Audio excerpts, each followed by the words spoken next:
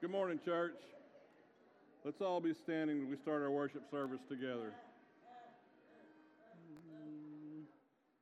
Unto thee, O Lord, do I lift up my soul. Do I lift up my soul. Unto thee, O Lord. Unto thee, O Lord. Do I lift up my soul. Do I lift up my soul. Oh my God. Oh my God. I trust in thee. I trust in thee. Let me not be ashamed. Let not my enemies triumph over me. Yea, let none that way. Yea, let none that way. On me be ashamed. On me be Yea, let ashamed. none that way. Yea, let none that way. On me be ashamed. On me be ashamed. Oh my God. Oh my God. I trust in thee. I trust in thee. Let me not be ashamed. Let not my enemies triumph over me. Remember not Remember not the sins of my youth. the sins of my youth. Remember not Remember not the sins of my youth. the sins of my youth. Oh my God. Oh my God. I trust in thee. I trust in thee. Let me not be ashamed. Let not my enemies triumph over me.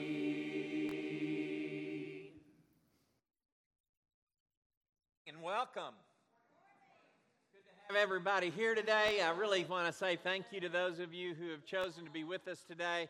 I want to continue to remind you as you come in, if you are interested in keeping a little greater distance with folks, the red lanyards are the signal to everyone that you need to, that you are desiring just that little bit more space. And as things continue to move in the direction they are at this moment, I think we need to be particularly respectful of that. So good to have everybody here that's here in person, and good to have all of you who are joining us on YouTube. Thank you for taking the time to click over. Really would ask that you would hit a like during the broadcast if you are blessed in any way, and if you might, hit the subscribe button. We have several things on our YouTube channel that you might be blessed by, so please help us in that way. If you're visiting with us today, we would like to ask you to take, if you're one of our guests, would take one of the guest cards, the blue guest cards that you'll find in the pocket on the back of the chair just in front of you there. As much of that as you would be comfortable filling out, we would appreciate it. We're not going to be sending it to anybody. We're not going to be bothering you unnecessarily. We want to have the opportunity to see if there's anything we could do to continue the blessing of this hour forward into the days and weeks ahead, and that information would help us.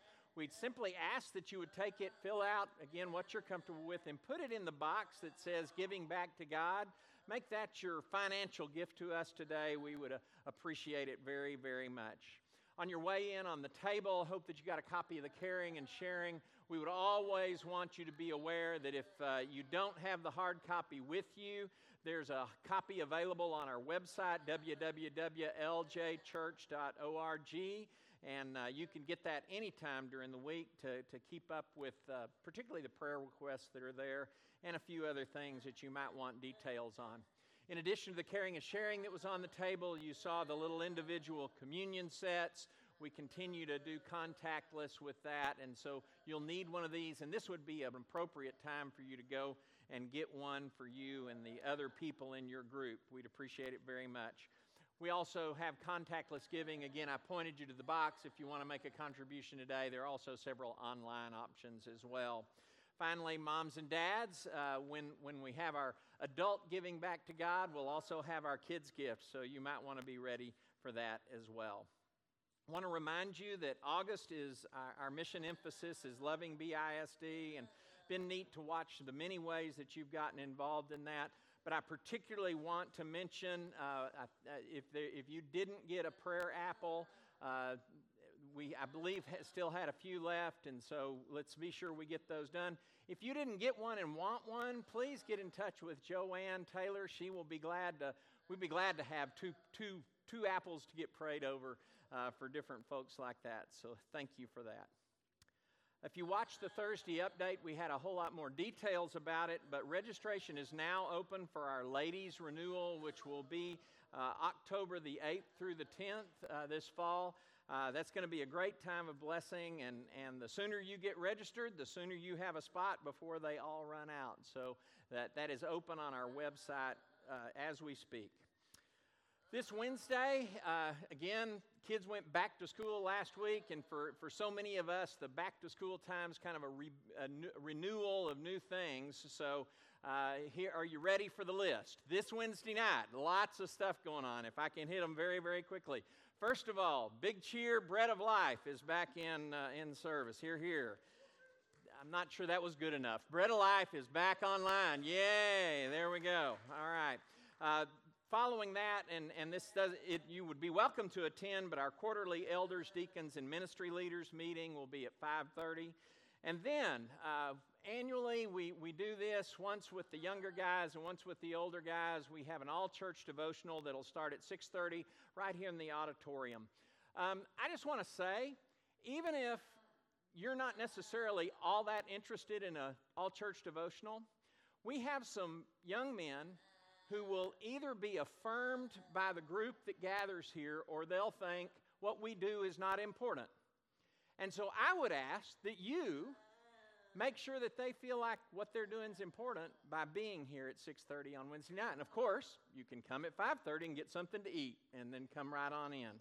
And then finally at 7 o'clock, that devotional will be very short, but at 7 o'clock we'll start the all-church singing, and we would love to have everyone participate in that as well.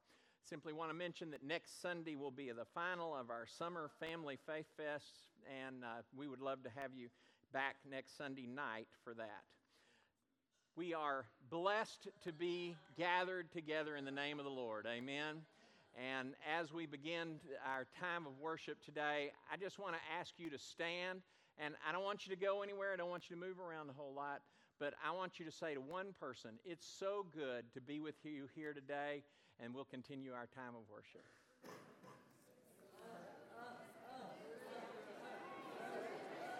You don't need this, do you? You don't need this.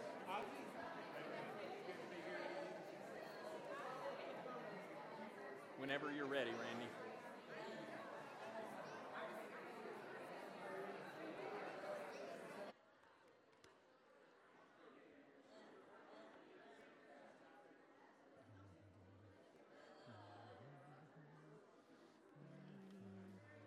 Let's all remain standing. Worthy, O Lord, you're worthy, O Lord, you're worthy, worthy of all, you're worthy of praise, you're worthy, worthy of praise, we live for you.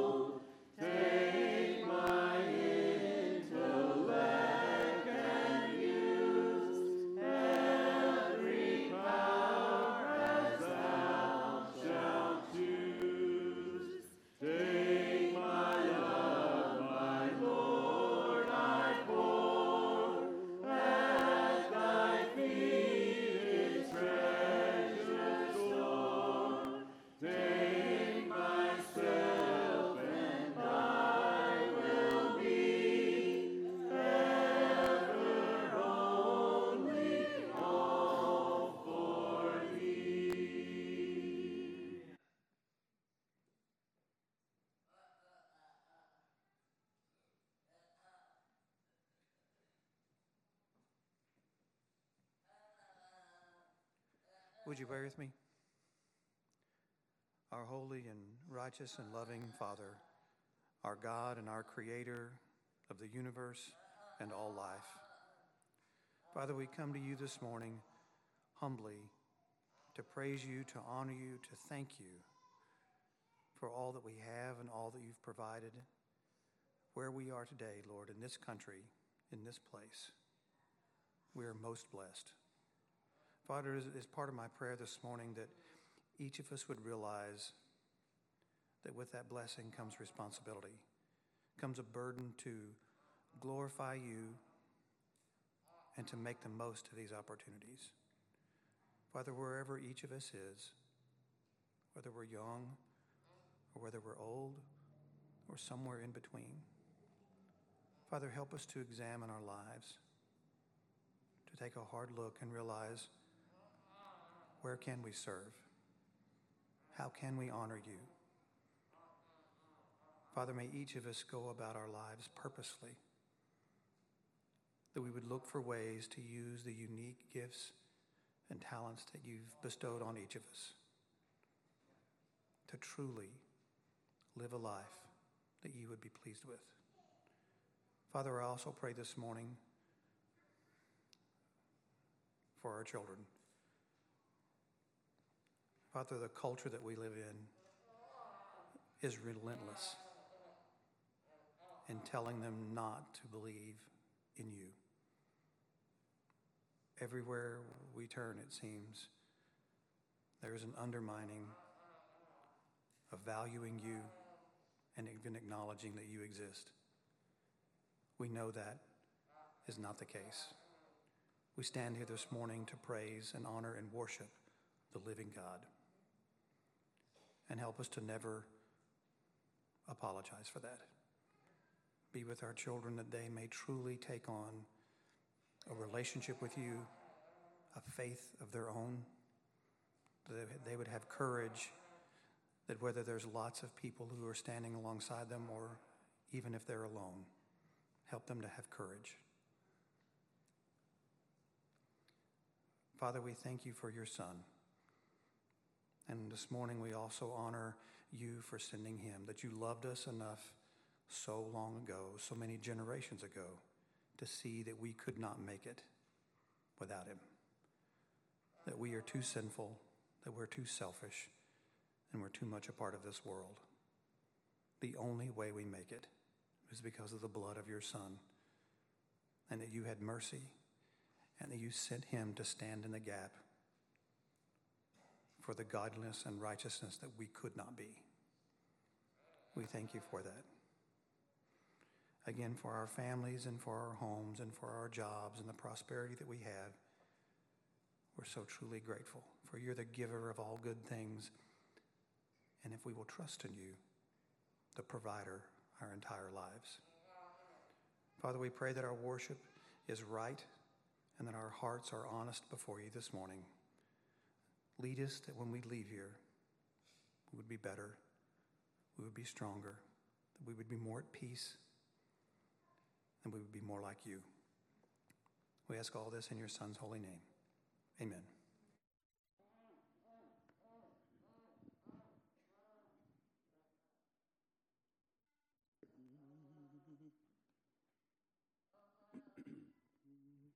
Precious blood has left me forgiven, pure like the whitest of snow, powerful to raise sin and shame retreat. This covenant is making me whole. So I will rise and lift my head, for by his mercy my life was spared. The highest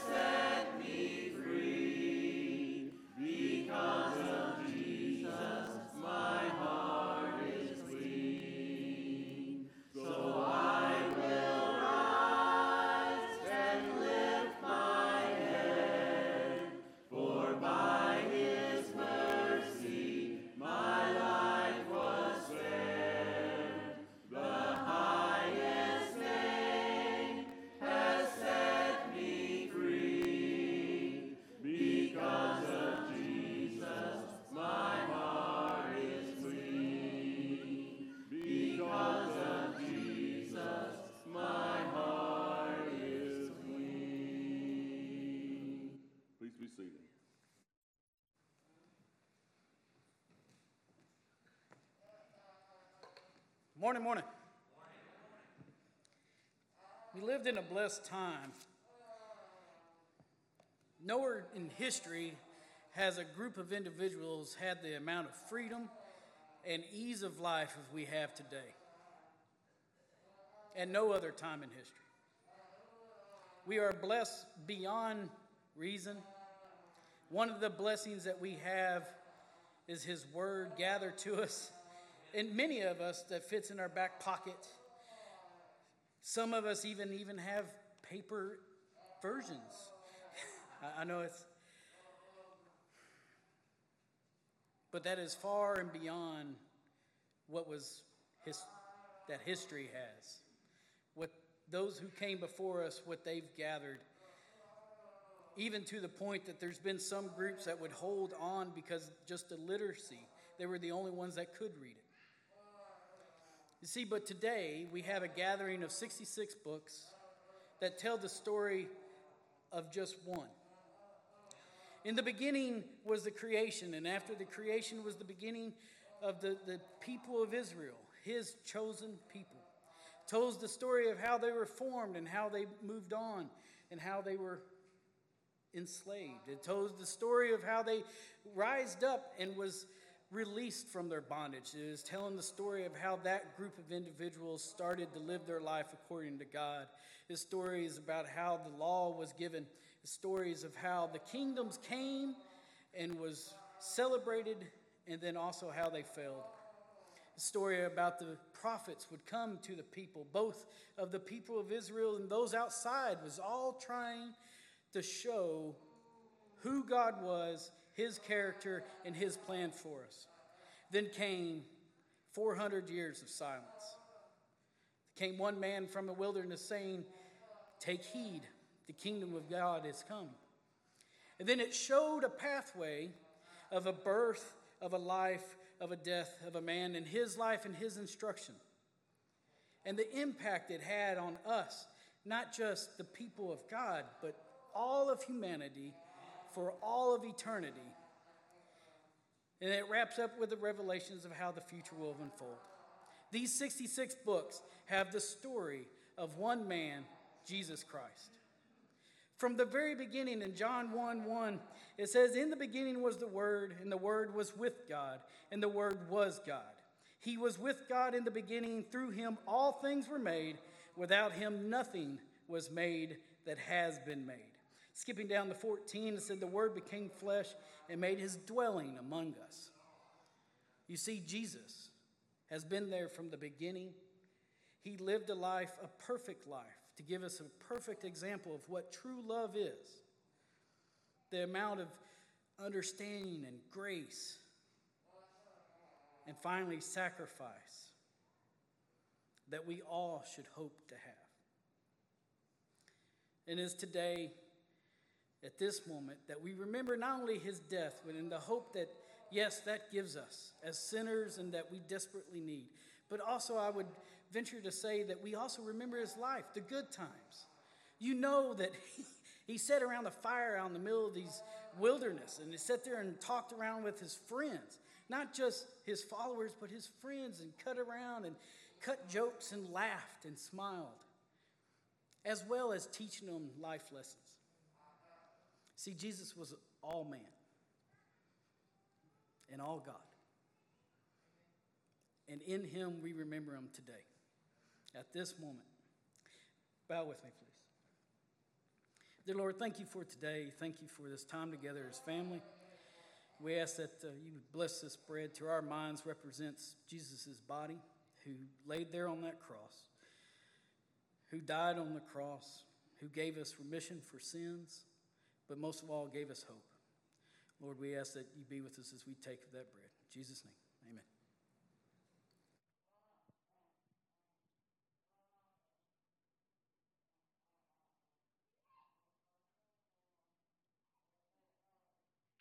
Some men came, bringing to Him a paralyzed man, carried by 4 of them. Since they could not get him to Jesus because of the crowd, they made an opening in the roof above Jesus by digging through it, and then lowered the mat the man was lying on. When Jesus saw their faith, He said to the paralyzed man, "Son, your sins are forgiven.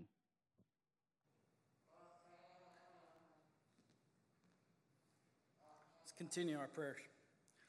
Lord, thank you again. We ask that you bless this food. The vine to our minds represents his shed blood on that cross. The blood that's the life is in the blood, and it is in the blood that covers our sins. Let us remember Jesus and his life and his perfect example for us. In Jesus' name, amen.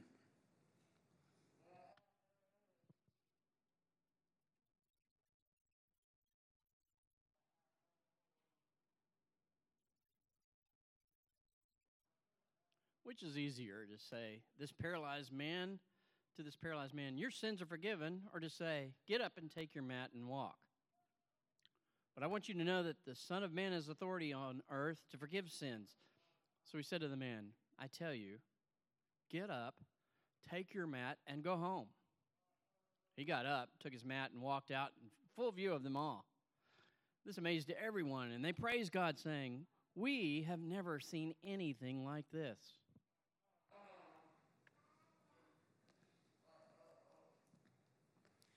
That concludes the Lord's Supper. Matter of convenience, we also have an opportunity to give back to the Lord. See, back when this first was implemented, it was talking about a tithe, which literally means a tenth. But in the New Testament, we're talking about give within the happiness of your heart. It's not so much the amount, but it's the condition of the heart that you're doing when you give. The act of giving is not the option, but the amount is. It's about the condition of the heart. We also have this opportunity with a box in the back that you can drop off those donations afterwards that we give back to the Lord. Thank you again for that. Right now we're going to do the kids' gift. And we'll see how that goes. After we pray.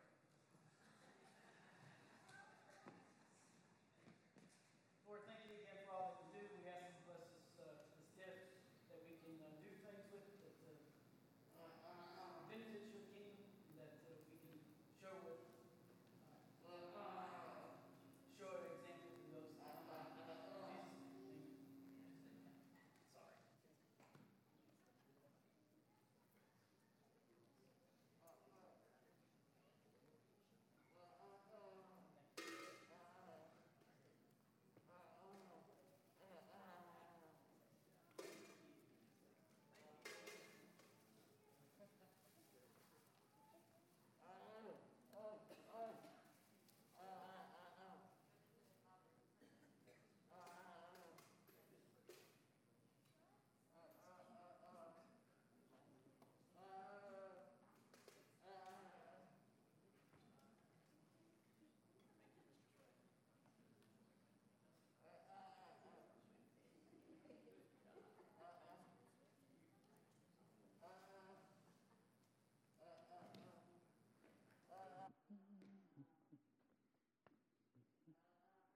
Oh, scripture, who's doing it?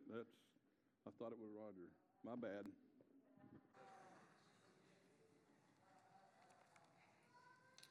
Good morning. I'll be reading from Deuteronomy 5:32 through 6:3. So be careful to do what the Lord your God has commanded you. Do not turn aside to the right or to the left. Walk in obedience to all that the Lord your God has commanded you, so that you may live and prosper and prolong your days in the land that you will possess. These are the commands, decrees, and laws the Lord your God directed me to teach you to observe in the land that you are crossing the Jordan to possess, so that you, your children, and their children after them may fear the Lord your God as long as you live, by keeping all his decrees and commands that I give you, so that you may enjoy long life. Hear, Israel, and be careful to obey, so that it may go well with you, and that you may increase greatly in the land flowing with milk and honey, just as the Lord, the God of your ancestors, promised you.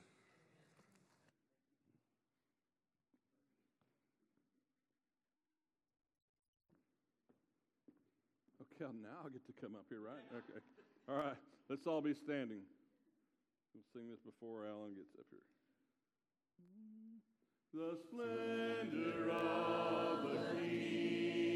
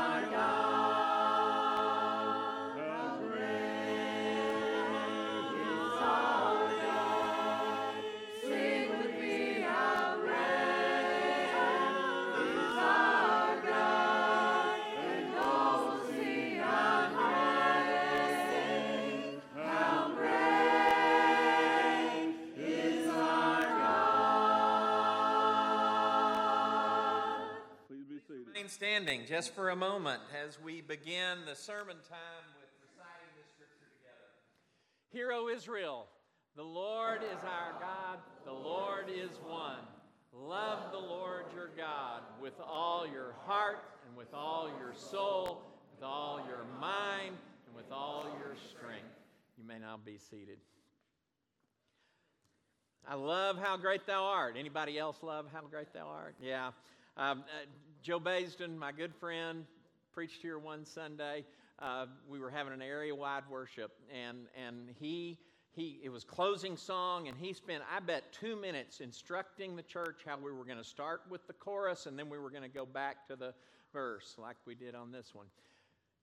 And he got ready to go, "Oh Lord my God," and didn't even realize it until it was all done. It was kind of fun. So every time we sing that version of it, I have that memory.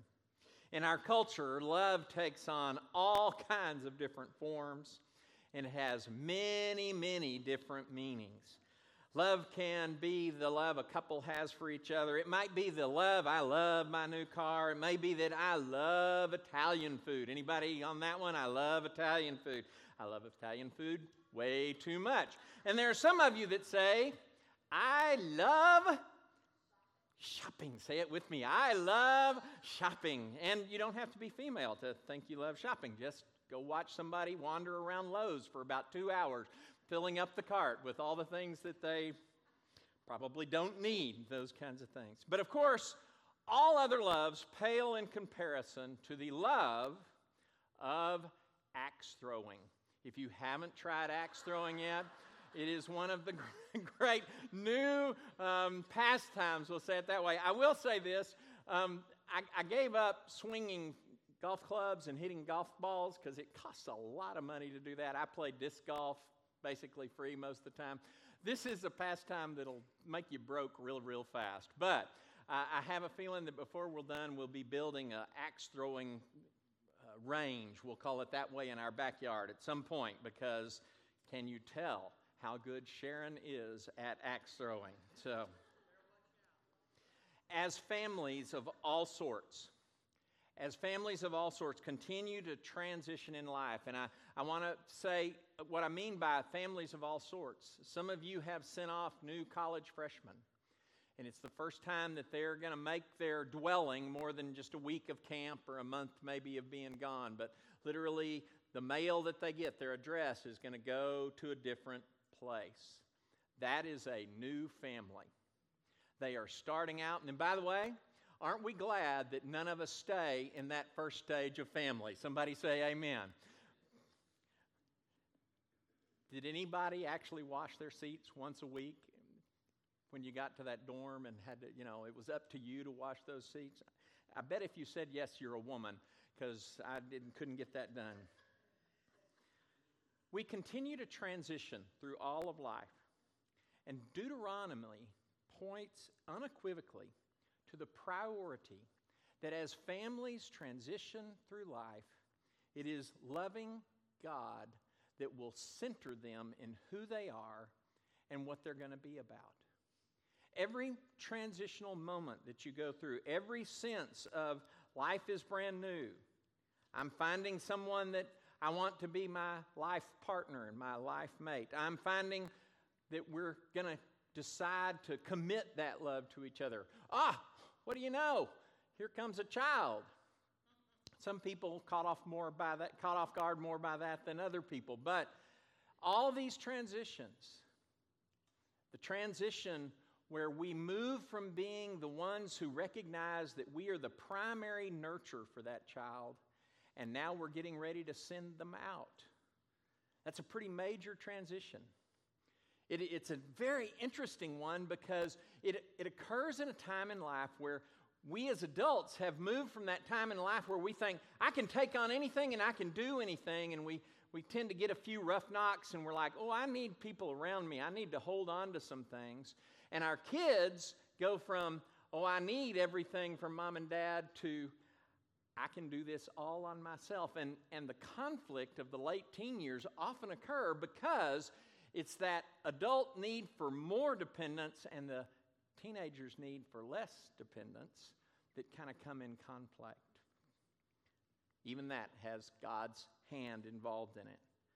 But at every single stage in our family's life journey, the idea of loving God, just as Israel was about to transition from being a people who depended wholly and completely on God's provision in the wilderness for 40 years, to being a people that occupied cities and farmed fields and nurtured, they've always been nurturing flocks, but in a new kind of situation, and trading with the people who came through that part of the world constantly.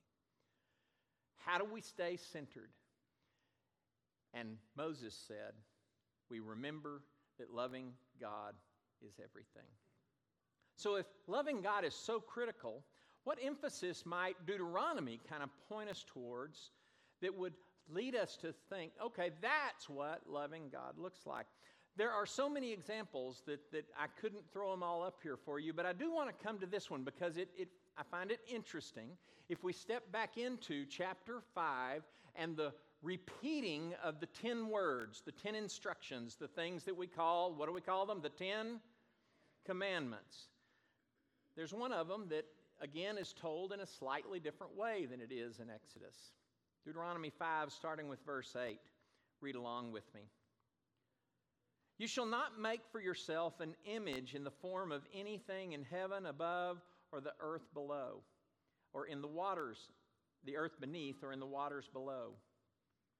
You shall not bow down to them or worship them. And again, such a critical thing coming from Egypt, where everything is an idol.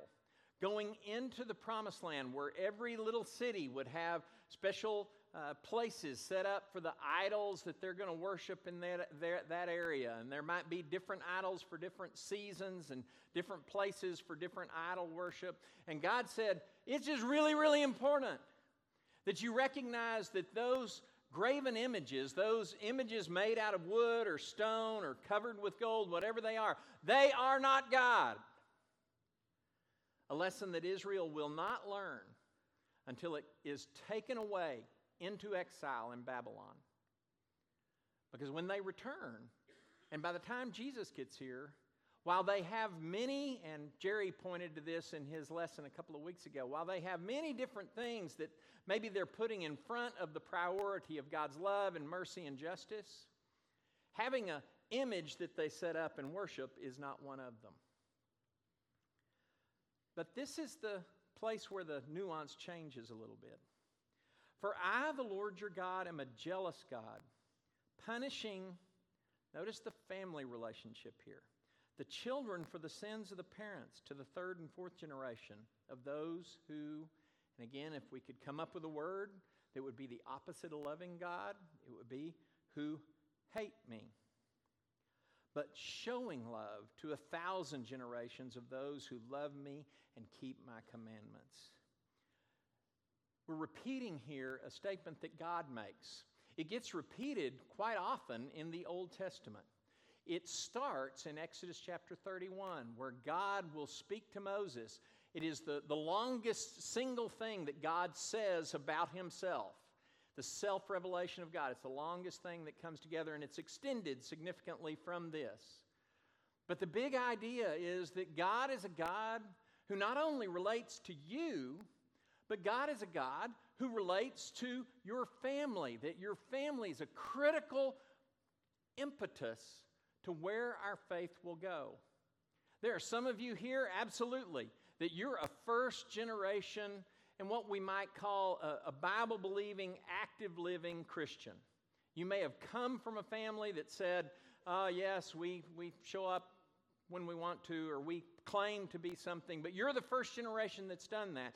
But for most of us, when we think about our faith development, the roots of that faith development go back to family. Amen? The other thing that God is emphasizing here when he talks about himself is that his righteousness and justice will not let him let sin go unpunished. And a sin of a generation has an ecto effect. But a bigger thing, and again, what God wants to affirm, is that you'll, and it doesn't say it this way, but I want to give this emphasis to it.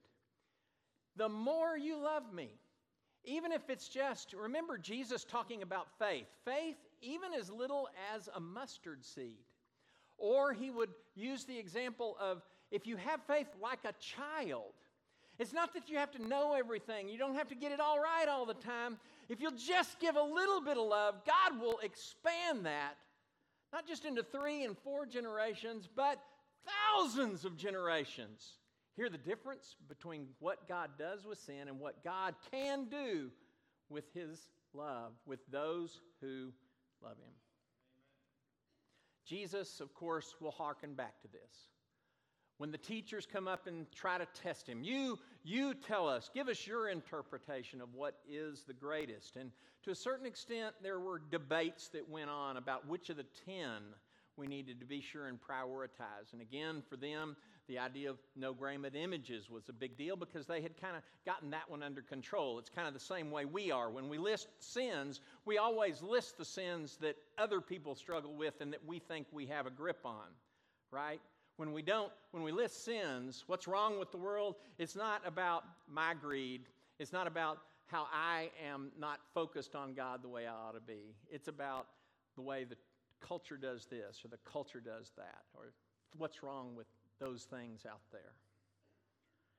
Jesus brought them all back to that very basic premise. We call it the greatest command. Jesus called it the greatest command, to love the Lord your God. To love the Lord your God.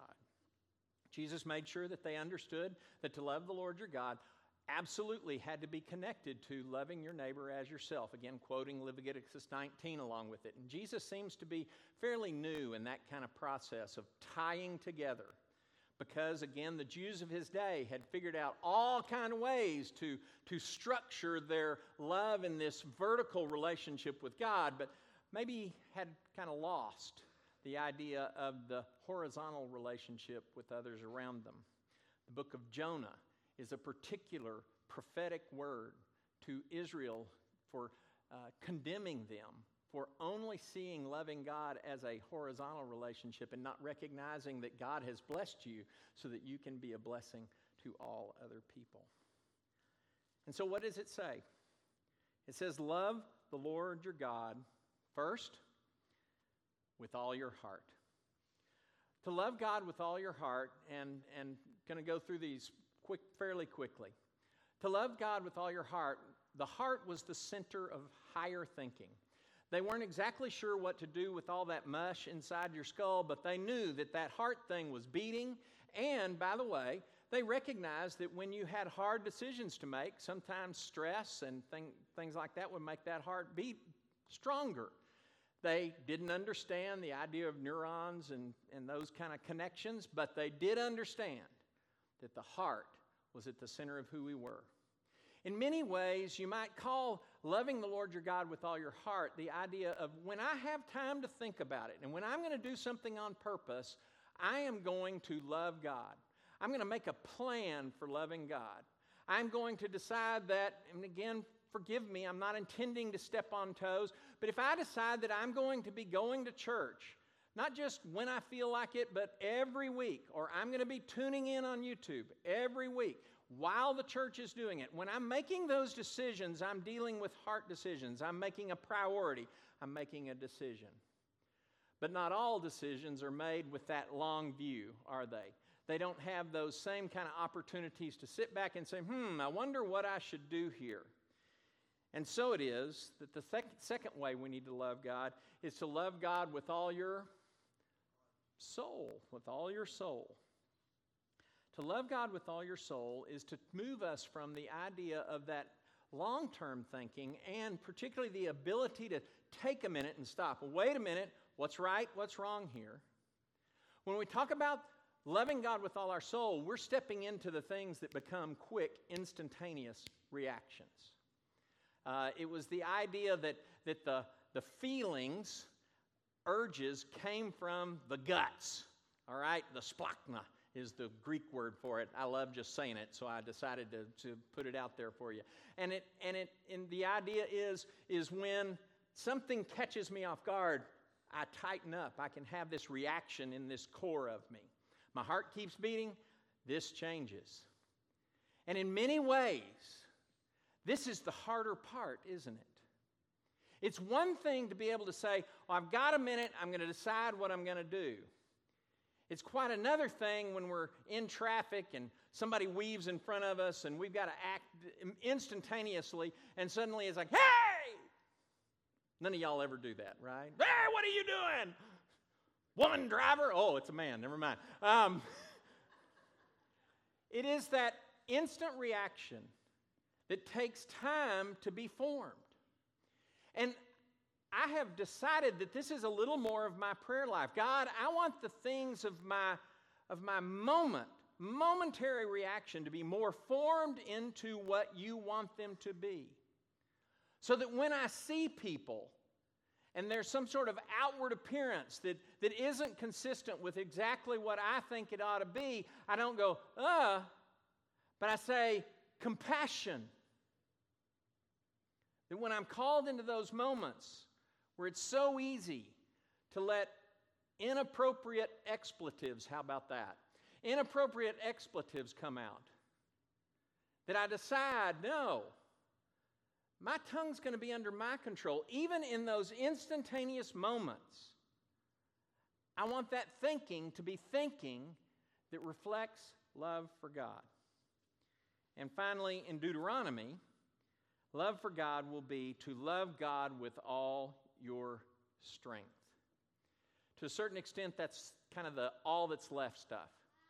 Decisions, long, thought-out decisions quick and instantaneous, that my emotions will be ruled by God. And now, not just that I'm going to think the right thing, not just that I'm going to feel the right thing. Do you notice I point to my head? I'm not a good Hebrew, am I? Think the right thing, feel the right thing. I am going to do the right thing.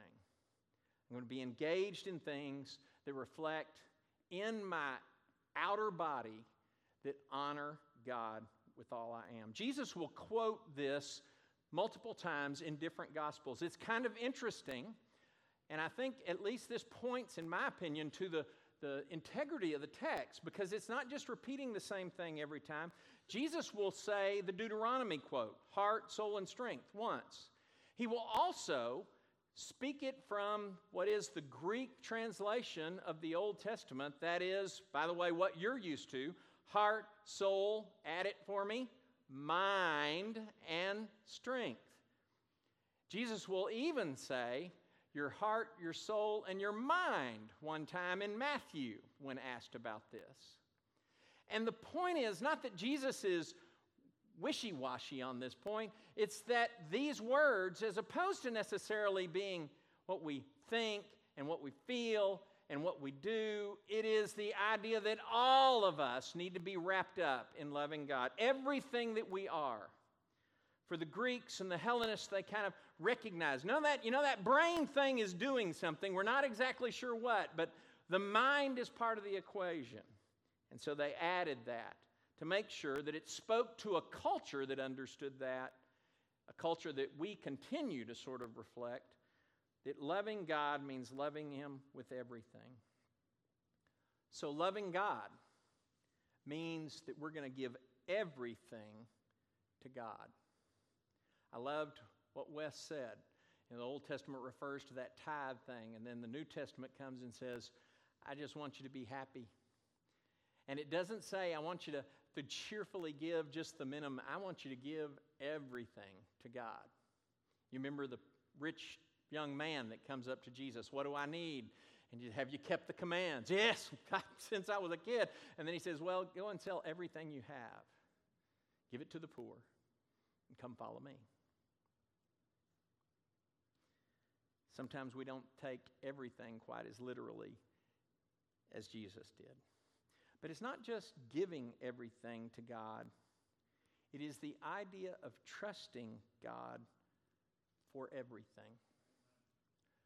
I don't know if you've ever seen images like this one, or maybe you've been in this service and somebody does something outlandish. They'll put a hand up while we're singing a song.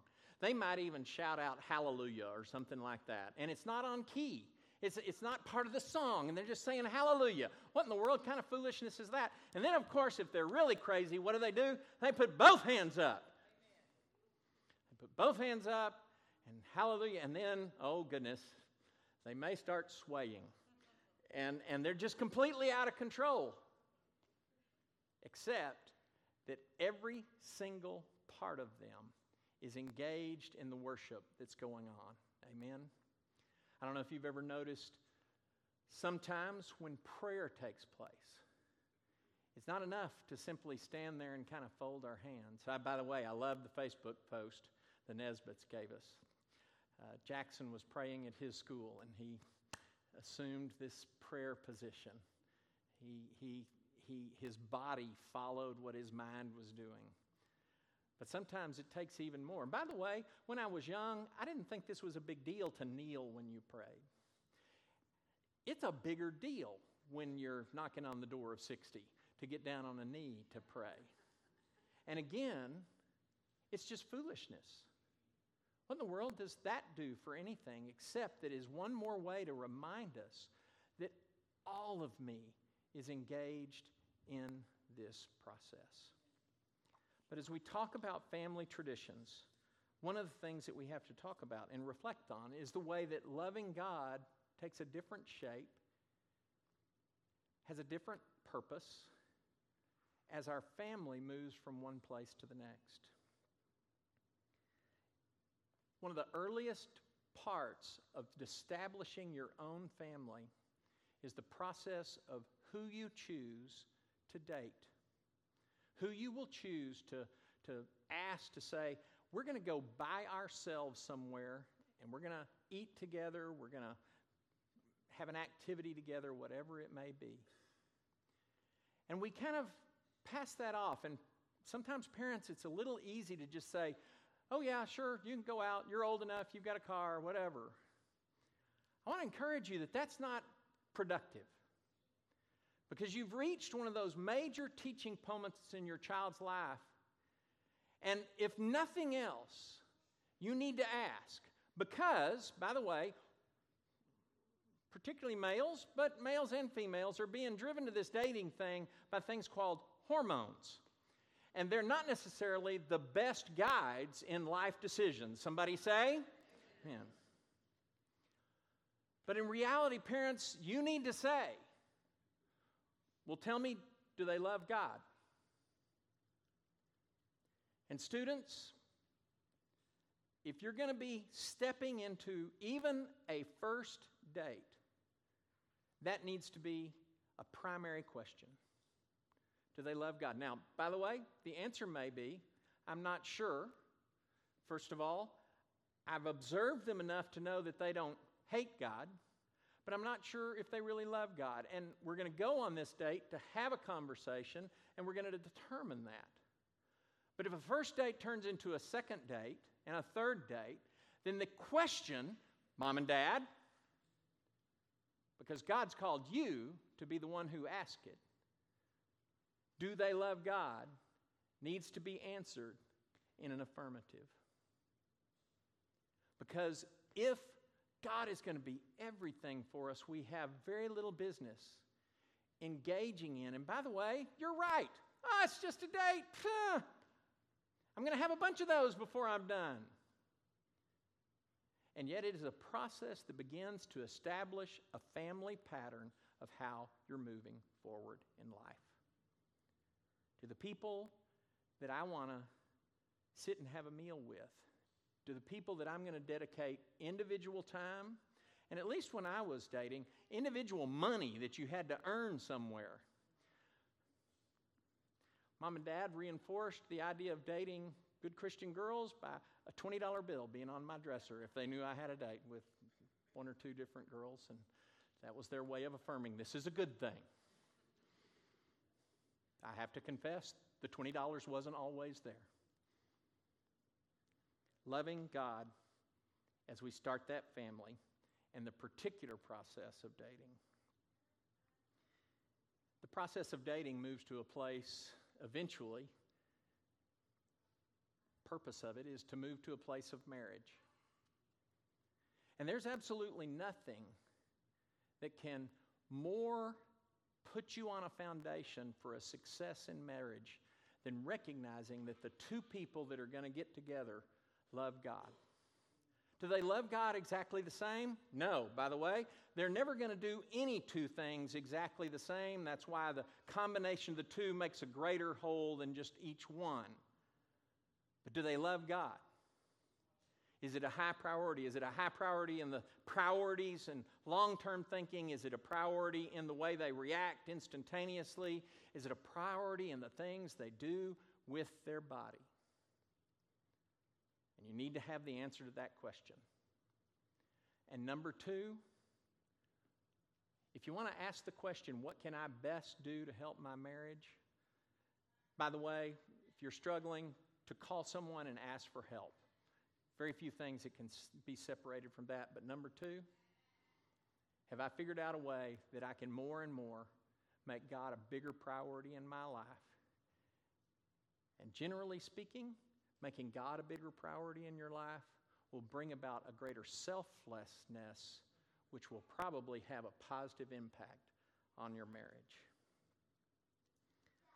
But finally, I want to move and talk to just for a second about the idea of loving God as parenting, or parenting as loving God. Note the way that loving God through generations is so critical. Callan, thank you for reading what is kind of the close to that opening section of the book and the opening, and it kind of repeats itself on both sides. These are the commands the Lord your God directed me to teach you. What's the purpose? So that you can get everything straight and everything can go good for you personally? No, so that your children and their children after them may fear the Lord your God. These introductory words of Moses, referring back to the restatement of the Ten Commandments, but also looking forward to everything he's going to say until about chapter 26 or 27, which opens with, love the Lord your God with all your heart, with all your soul, with all your strength. What is it to be a parent that says loving God is so critical to that process?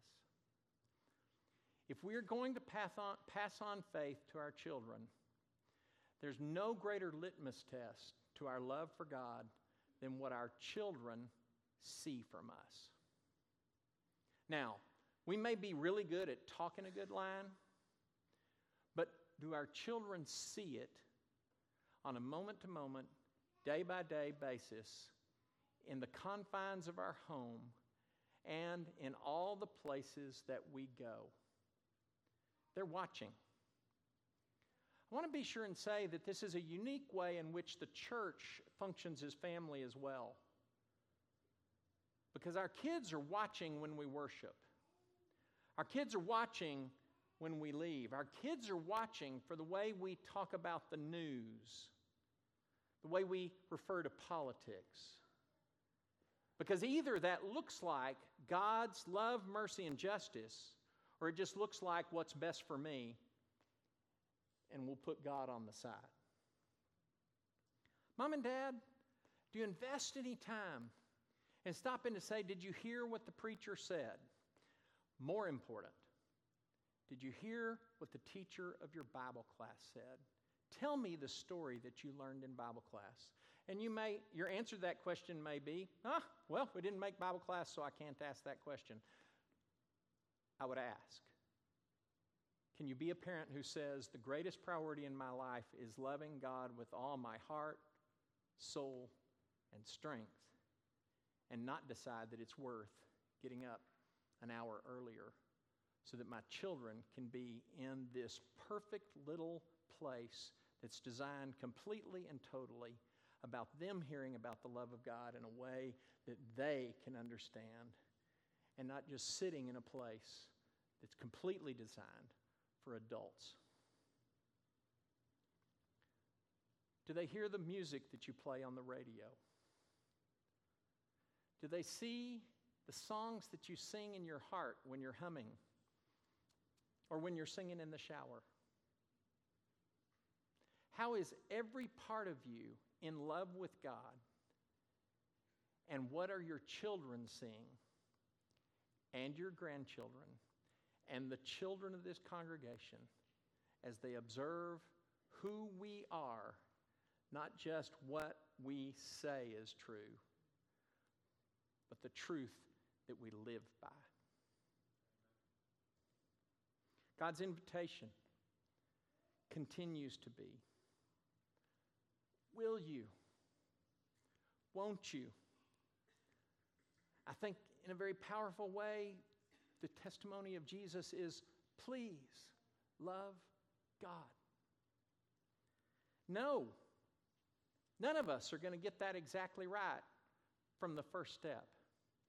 But all of us have the opportunity to make every single day another step along the path of what does faith look like, and most importantly, what does loving God with everything that we are look like. Have you ever noticed that you make a mistake every once in a while? Anybody notice that? The Bible talks about we need to confess our sins, we need to repent of our sins, and we need to do that. And again, the blood of Jesus continually cleanses us. It's not that we're going to go cash in a coupon, forgiveness one more time, thank you very much. That's a continual flowing thing. And yes, that needs to be a conversation between you and God. But do you really want to make an impact on your child's life? Let me go so far as to say make an impact on your spouse's life. You make sure that your confession and repentance goes to them. There would be some exceptions to that for children, I understand. But the idea to say, hey, you know what? I recognize that what I meant to do and what I did were two different things today. And I want you to know that what I did was a mistake. And I don't want you to think that I think it's okay because I don't think that God thinks it's okay. Will you? Won't you? Please love God. Won't you come as we stand and sing?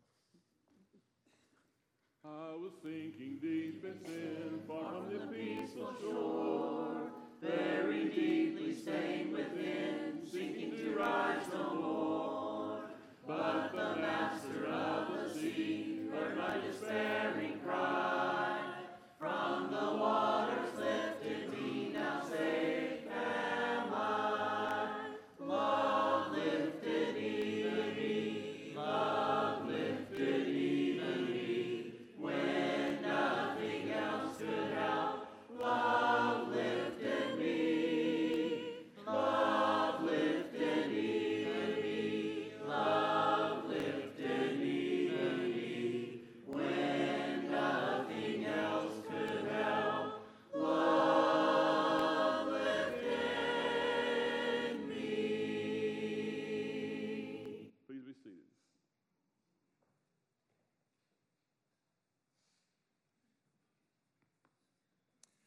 Hello, everyone. It's good to be before you and talk to you about this morning. There's just so much happening in our world in the last week that many of us may have forgotten about Haiti and what has been going on there. Afghanistan has just sort of taken all the oxygen out of the room, it seems like, in our political turmoil here in the United States. But things have been changing there. You know, the pandemic hit there in 2020. Our mission efforts for the medical clinics were stopped last year, and this year they're going to be stopped again, but they're being done by local people in Hope for Haiti's organization, and they did a really successful job of doing that. And we're hopeful that that'll go so well again. But just shortly ago in July, their president was assassinated. Turmoil has hit the country. The government has not been functioning well at all. Gangs are roaming the country.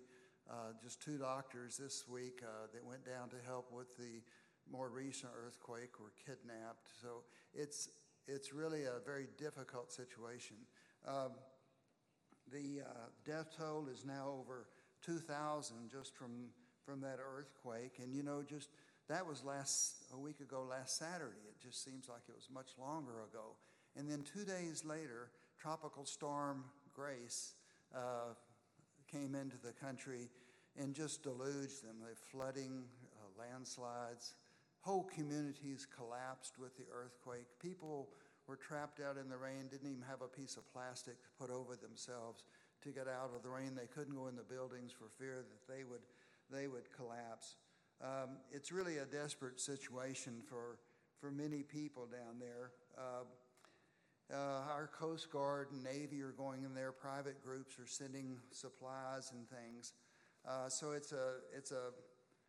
there's help that's coming. And you know that Hope for Haiti's Children has 10 schools and 2 orphanages.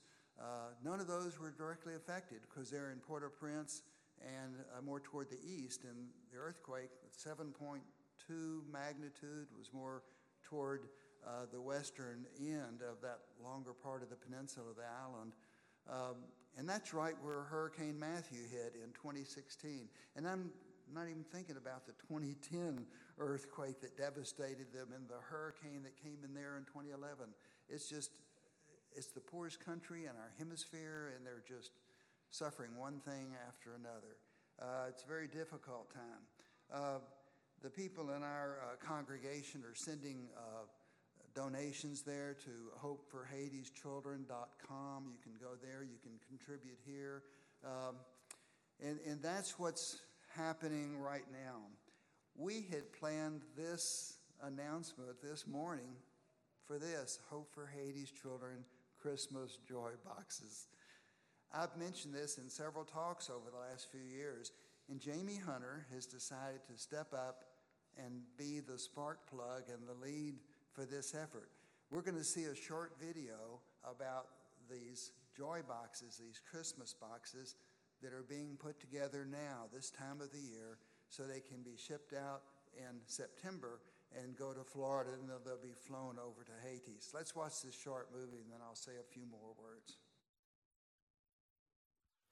Live in our hearts, fill this body, stir our spirits, help us serve, walk with our feet to the hurting, let us be you, revive your church, let us be you on this earth, let us be you when a wounded soul cries out for hope, let us be you when the lonely need to know they're not alone, just as your stars pierce through the night, let us forever shine your light, let us be you, let us be you on this earth. Reach with our hands, touch this city, Lord, let our mouths speak your truth. Use our blessings to bring justice. Let us be you. Revive your church. Let us be you on this earth.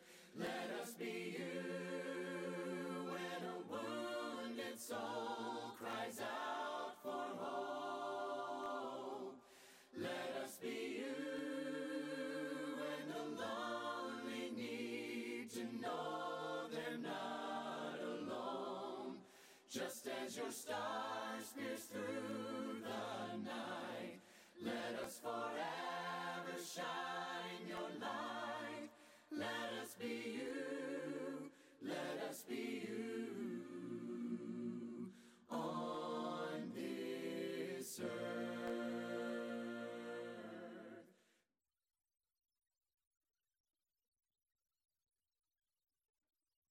They would come up to the camera was thank you in English, and I saw the version with the voices in it. And there are several of us that are sending contributions down there to sponsor a child of these 3,000 children that are in these 10 schools and 2 orphanages.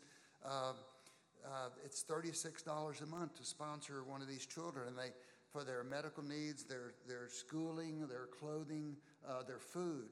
some of these children, the only meal they get that day will be when they come in and go to school at one of these Hope for Hades children's schools. So it's hopeforhadeschildren.com. These joy boxes, these boxes are like this. They started out as shoe boxes, and now they're these Tupperware things. But that's the gift that we send. There's a table that Jamie has set up in the back, and the girls are sort of on the left, different age groups, and the boys on the right. And it takes about $15 to $20 to fill this with the items like combs, crayons, pencils, protractors, but maybe a ball that's deflated and a little pump that goes in. There are different items for different ages. You saw the different age groups, kids, and they're all given the appropriate box for their age group. These children have been through so much with the pandemic, the earthquakes, the hurricanes, the gangs that are roaming the islands. It's our way of reaching out to them and remind them that the Lord cares about them. They know that someone's remembering them. They know that someone's praying for them. You see the joy on their faces when they receive these joy boxes, and that's why they're called that. So if you want to participate in this, it takes about $15 to $20 to fill this with the little gifts you'd put in there. It's going to take another $15 for us to ship each one of these to Florida, and then they'll be put on a private plane. That the seats are taken out, and all these boxes are put in there, and they're flown to Haiti. They're distributed out to these 10 schools and orphanages, to these 3,000 kids, and it brings them a lot of joy. It's something anybody can do, any age group. I can go and buy gifts, and I'm going to buy a couple of these boxes full and put the right gifts in there. Even I can do that at Target or Walmart.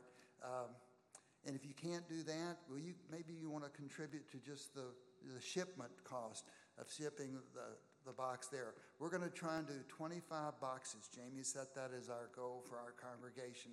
If you can be part of that, pick up a box on your way out and let Jamie know. And there's other little things to know about when to get the box back by September 26th, things like that. Thank you very much.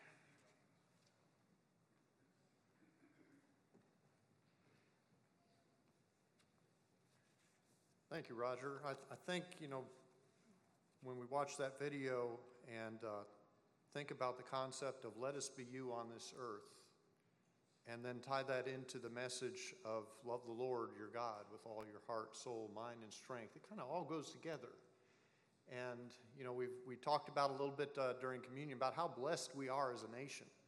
And we are so tremendously blessed, yet not that far away. As Roger pointed out, there's one of the poorest nations around. And we can help out with such a little amount. It's just a tremendous opportunity for us to be Christ on the earth. Well, I want to thank you all again for joining us here and online. Appreciate everyone here, and it's a great thing to get together. There are a couple thank you notes in the caring and sharing that you can take a look at, one from Cindy and the other from Peter and Lisa. We are starting right now, as we've been warning you or foreshadowing for the last few weeks, the deacon identification process. Now we don't have the time to pass out the forms today, but as you are leaving our building, that direction, you can see on the Welcome Center the forms. The forms will look somewhat like this example I have right here. When you find this form, you can put in the names of the men that you would like to nominate to serve as deacons. We have the current deacons down at the bottom, just in case you're wondering, well, I don't know if this gentleman is a deacon or not. You can feel free to look at the list. And the key thing, just as it was with the elder nominations earlier, is we need you to sign your form. So if you're a baptized member of the congregation, get a form, put some names down, and just please don't forget to sign that. So that starts today. It will end on August 22nd. No, September 12th, sorry. The notes were wrong. On September 12th. I was going to say August 22nd. Man, that's a really short time. But anyway, so please, we do want to have everybody involved in that we can to get the nominations. And for the men that you want to nominate, it's not a bad thing to go ask them, do they want to serve? And have that conversation with them. We do have a couple late additions. Well, okay, we'll come back to our Wednesday Super Activity Day. I want to highlight the 7 o'clock singing because, for those of you who know me, that's a key thing that we're getting back together. So, but as we said, the young men are doing their service at 6:30. Stay. We promise not to show your faces on the live stream, but we'd love to have your voices participate. In fact, if you love to sing, I talked to the elder of the month about it. He okayed this. If you love to sing, 6 o'clock tonight, we're going to be practicing the songs for Wednesday night. So be back here in this auditorium if you want to sing. We'll be practicing that. So Wednesday's a big day. Look forward to that and seeing you all there. So we do have some late additions to the prayer list that came in after the Caring and Sharing was published. Pam Riddle, who oftentimes makes the lovely flower arrangements there. Pam has taken a fall, and she fractured a bone in her shoulder and banged up her knee. She's doing okay. She was a little shaken up, but she's doing okay. But please remember Pam in your prayers. Tiffany Baker had successful shoulder surgery. She's recovering from some pain there, but evidently everything's doing good. So that's a good thing. And do remember the Whitakers in the death of their son Jeff. That was a major loss for them. So if you would join me in prayer. Dear God, we're so thankful for all that you are and for all that you have given us and for your awesome presence in the world, for the influence that you have on all things, and for your majesty, your love, your greatness. But God, we lift up our hearts because we are often falling short on loving you with all of ourselves, with all of our heart, soul, mind, and strength. And we pray that you will guide us in our lives, that we can have that stronger relationship with you. We pray that you will help us to live as an example for others around us, whether it's our friends and neighbors, but most of all for the children that we see every day, for the ones that are members of our family or members of this church, that they can see in us an example of your Son and your love being expressed to others. Dear God, we pray that when we have opportunities like the Hope for Haiti's Children, that you will drive our hearts and our minds to support those efforts, to help those who don't have all the blessings that we can enjoy. We pray, dear God, that you will be with those of our number who are dealing with illness. We pray that you'll be with Jeffrey Fuller, the mother of Janice Robertson, who's in the hospital. We pray that you'll be with Pam and Tiffany and all those on our list that are dealing with various illnesses, that you will bless them, that you will give them full recovery, that you will help them and those that are caring for them. Dear God, we lift up the Whitakers to you in dealing with their loss and all the others of our family that have dealt with losses lately. We pray that you will comfort them, that you will heal a broken heart, that you will bless them. We pray, dear God, that you will help us to know that you will forgive our sins, that your grace covers us, but we pray that you will always help us to strive to live a life of love for you and love for others. And all these things we pray in Christ's name. Amen. Let's all be standing.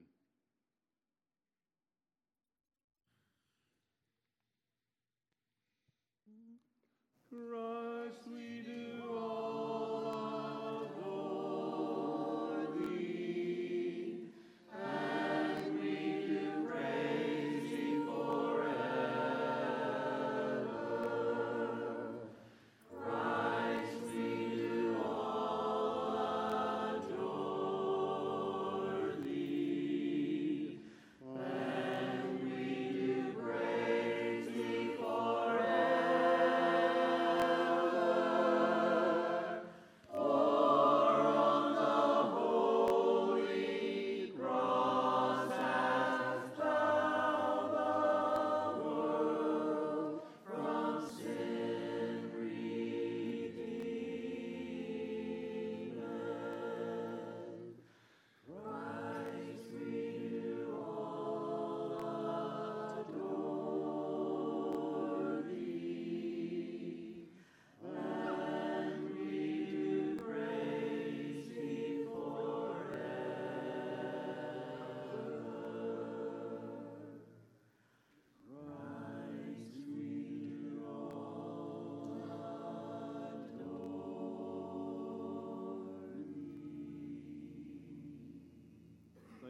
worshiping with us today.